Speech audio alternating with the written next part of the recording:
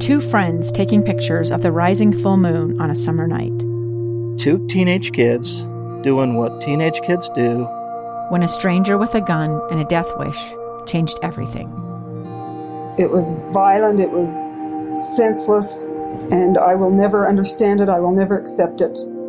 I'm Amy Donaldson, and unfortunately, we're all too familiar with stories about how violence shatters lives. But what we rarely see is how they are rebuilt. In a new podcast, The Letter, we relive tragedy, but only so we can hear the rest of the story. The struggle to reclaim lives, the realities of grief, and the possibilities of forgiveness. I believe in miracles. Sometimes I thought, there are no miracles. Yeah, there are, and this is a big one.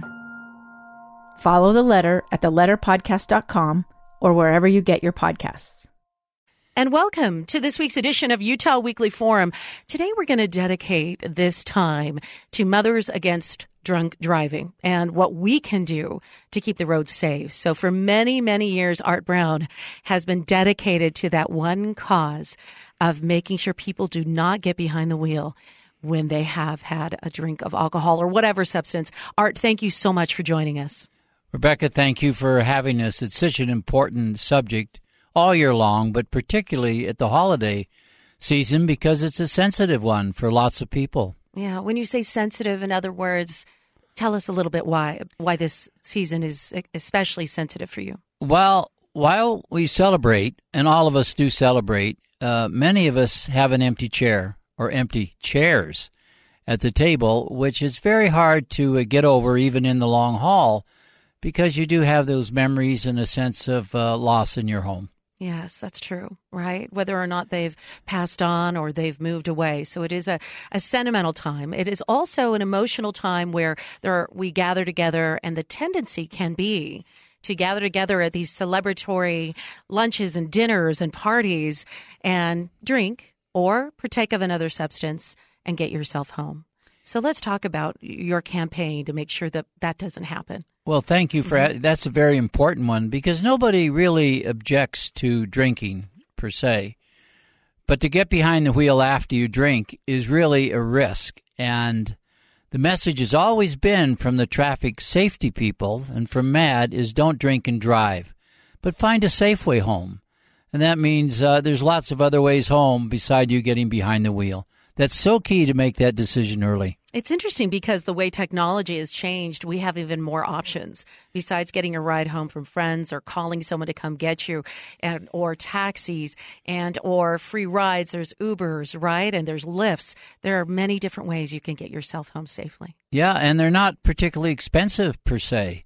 And it really is a risk-free way to go. And the other thing is, it's not just yourself, but the friends around you who might drink and get in the car behind a wheel.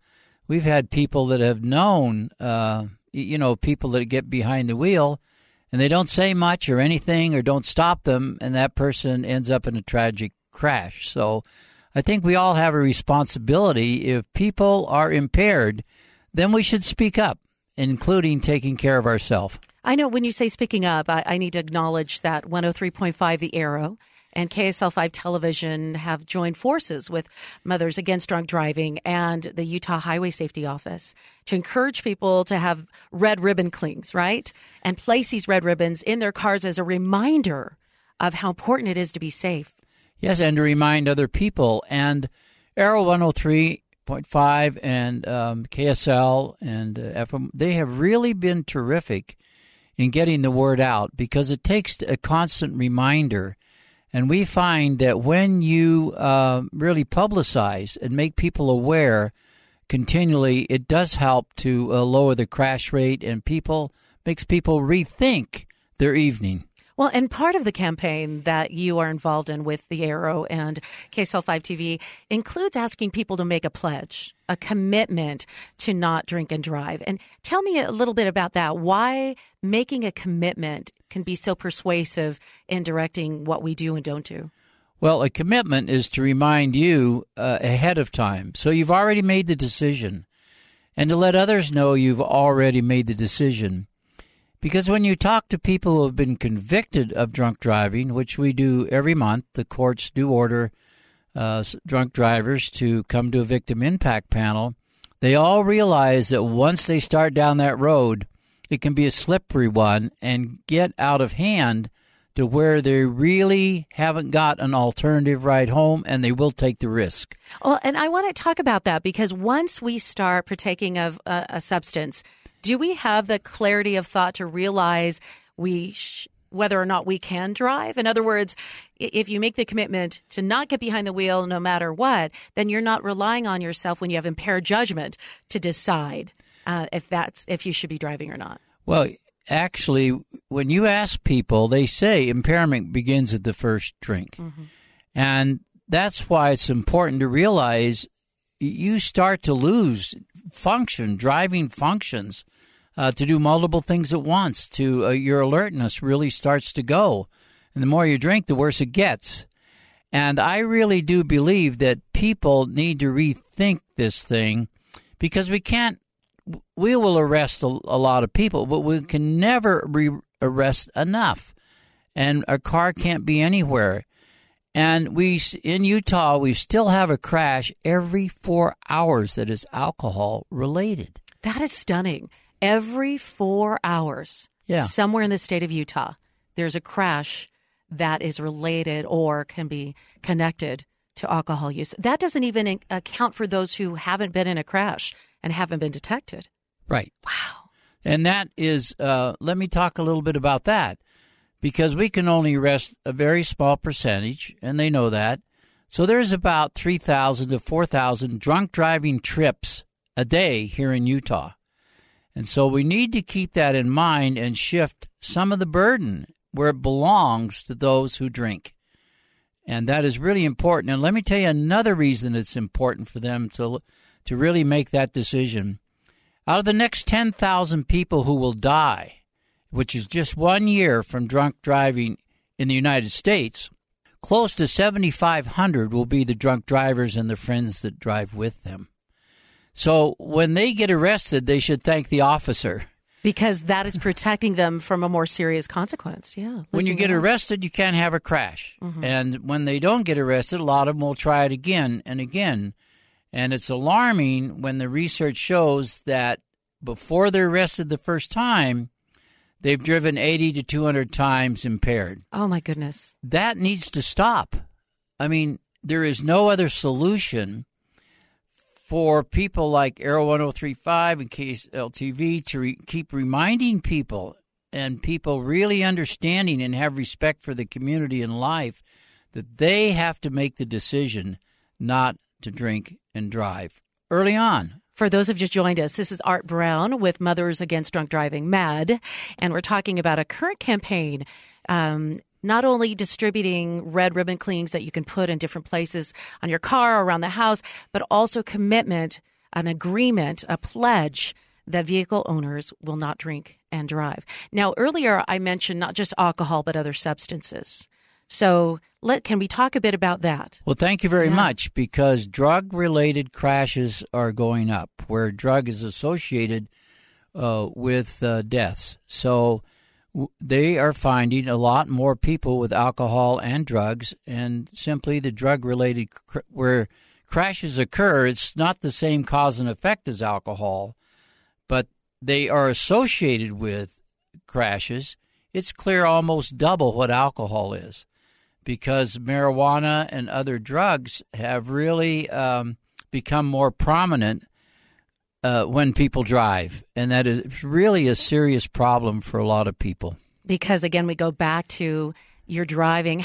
The average car, I remember hearing its weight, but now I can't remember. It's thousands of pounds. Yeah. So you're behind the wheel of something that is propelled beyond your ability to control, and then you add impairment to that, and the risk is so serious. Well, it's not. Let me just talk about the risk, too, because let's talk about the risk to law enforcement trying to keep the roads clean of drunks. And in the extreme, you'll see in the news, and it's covered, where they get on the freeway in the north or southbound lanes the wrong way at high speed, and then the calls go out, and they're going to hit and kill somebody unless UHP takes the risks to knock them off the road or slow them down. So we're asking law enforcement to take a lot of risks to keep our roads free. And I think we should all respect that when we think about drinking and driving both, the risk we put law enforcement at to just try and stop us. I don't know the numbers, but it does feel to me like a couple of times a month I'm hearing the story of a wrong-way driver. And I have been on the road multiple times because I do drive about 70 miles one way to work and then another back. So I'm on the road quite a bit when I see the Utah Highway Patrol begin maneuvers to dart back and forth in front of the traffic to cause a slowdown. And there's always the question of that Highway Patrol man or woman putting their life on the line. They're driving perpendicular to north and south traffic to try to wind that traffic down. And the question is, what's on the other side? Is it somebody driving under the influence? And that to me is a startling, sobering reminder of the sacrifices that the Utah Highway Patrol make. Law enforcement, people have been killed and injured across this country arresting drunks. And in this case, what's left is the law enforcement. That person will hit somebody at high speed, and they will kill them. And we've seen that happen when you can't be intercepted. Well, to be intercepted, the highway patrolman then has to take the risk and decide how to take that car out if they can't get their attention to stop. And so they have pit maneuver, and at the end of the day, they may choose to take them head on. Does that explain, there is a close partnership between MADD and the Utah Highway Patrol. Is it because you both have the same interests at heart? Well, we both have the same interests at heart. The difference is they really have the risk on the road. So we always do partnership up because we want less drunk drivers on the road. If there's less on the road, then there's simply going to be less deaths. And that's why we publicize. That's why we're having this program today. Because I think one of the astonishing things that is people don't appreciate is the delivery of death notices by the highway patrolman or any law enforcement after a drunk driving crash or any crash, but particularly drunk driving because it can be avoided. They never are erased from that officer's memory, ever. Do you feel comfortable sharing your family story? Yes, it's one that has a rerun, and I just want to say to the audience that one of the main purposes of MADD is to support the victims of this simply violent crime, because it's a violent way to die, a violent way to be injured. There are no skid marks. They're usually at high speed. And we've witnessed some very traumatic crashes, right, where they took 6 people at once. And a family in a minivan or whoever it may be. Whoever, or even a single rollover of a drunk himself. I mean, before I share my story, I must say that with 8 out of 10 being the drunk driver and their friends, we are just as concerned about them. We do not want to lose the life of someone who is impaired. And that's why we support law enforcement, to arrest them, to get them off the road. And so we're just as concerned about their loss of life as the innocent people. But for me, it happened, I didn't pay much attention to it about drunk driving until the last day in 1999, and I got a call from my daughter. They had been at a play up here at West High School, and they were in a Honda with their 2 small children, 2 years old and 4 months old, and they got rear-ended at 33rd South and I-15 and in a horrific crash. And she called me and she said, "Dad, I have been in a crash.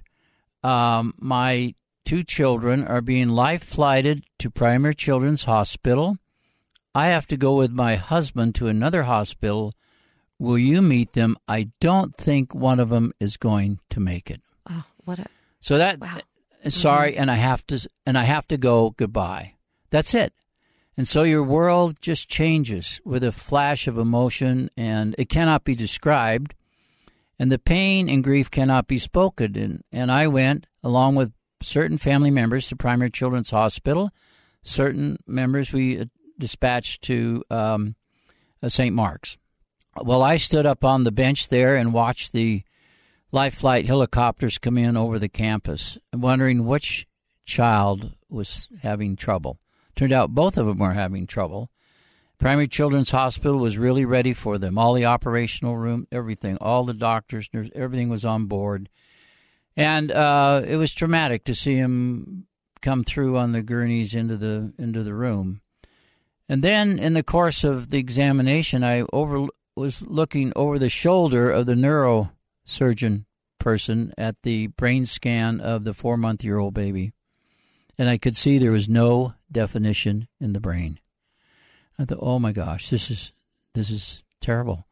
So I phoned down and had my daughter transported up from St. Mark's to spend the last few minutes or few hours with her child. And the worst day I've ever had so far, it might be worse going forward, was to watch them have to take that small baby, his name is Matthew, off of life support, see it change color, and have to say goodbye. And think about it. And mothers know this. I mean, when you have a wonderful child, 4 months old, and then all of a sudden, boom, they're gone, and they're ripped from you by a careless act, senseless act that could be avoided, and you have to say goodbye. And the injured other one was broken the legs off at the femurs and put behind his ear and was in really a considerable amount of trouble too. And so you have all these injuries, but the memories run as flashback is the problem. And one of the great things MAD does is we have a hotline, 724, for our victims.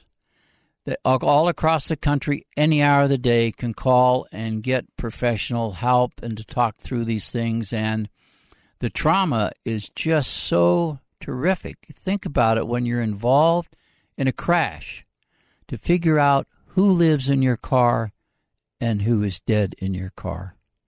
And think of those moments. And then what we want to do this Christmas season is that we all want to come home safe.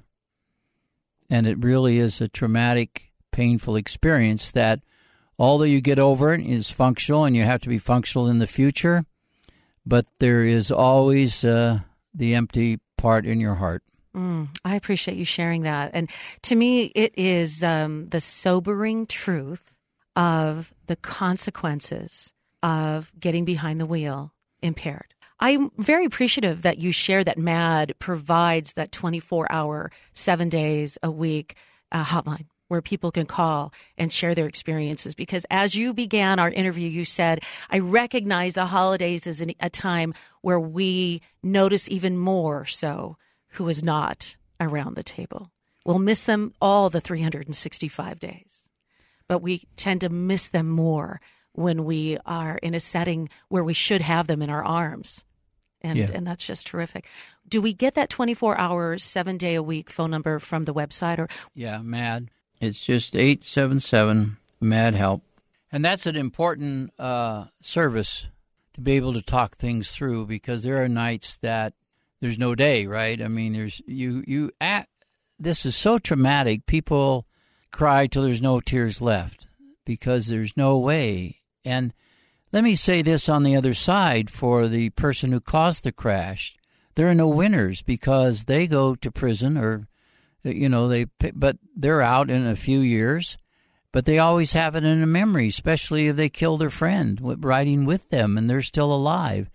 So as I have looked at this over the decade, it is no winners because there's shattered glass and you can never put it back together, and everyone loses. When you drink and drive, everyone loses in a crash. How long ago was MAD founded, by the way?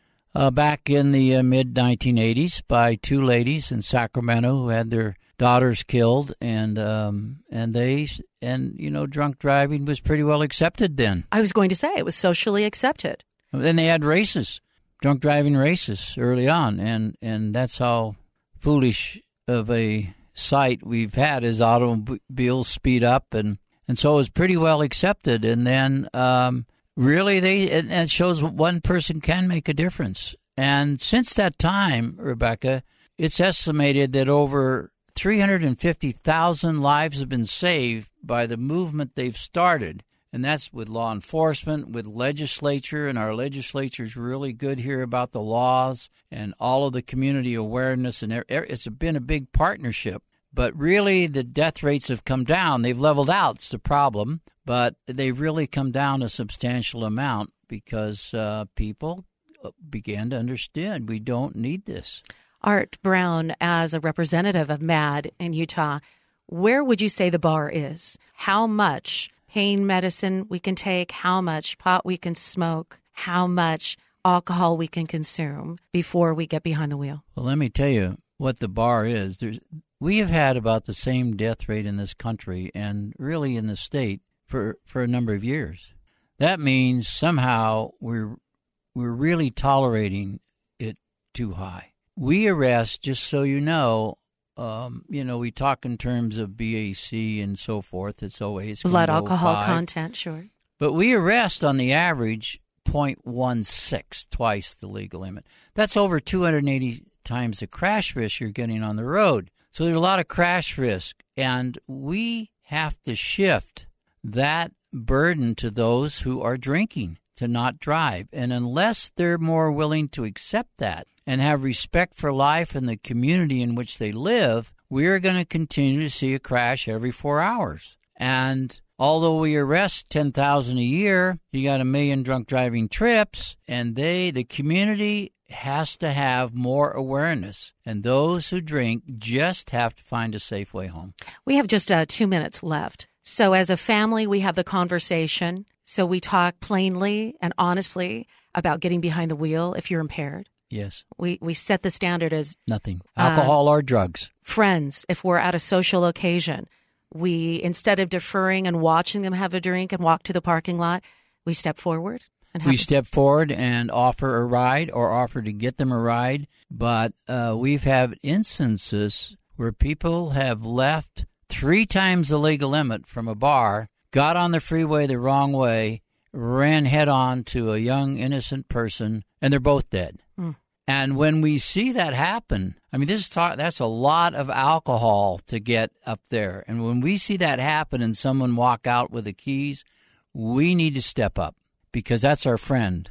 I'm telling you that it's not going to be good in all likelihood. So we need to help each other, but we need to make sure that we find a safe way home. Art Brown, thank you for your years of advocacy to keep the roads safe, to protect life in Utah and across the country.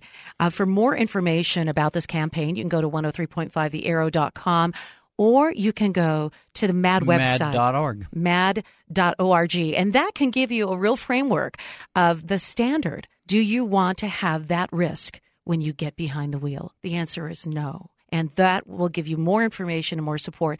And because Art mentioned there is a 24-hour, 7-day-a-week phone line for victims of drunk driving, impaired driving, and you can call that when you need it, when you need to talk about it. Art, thank you so much for joining us on this week's edition of Utah Weekly Forum. Well, thank you, Rebecca, for having us.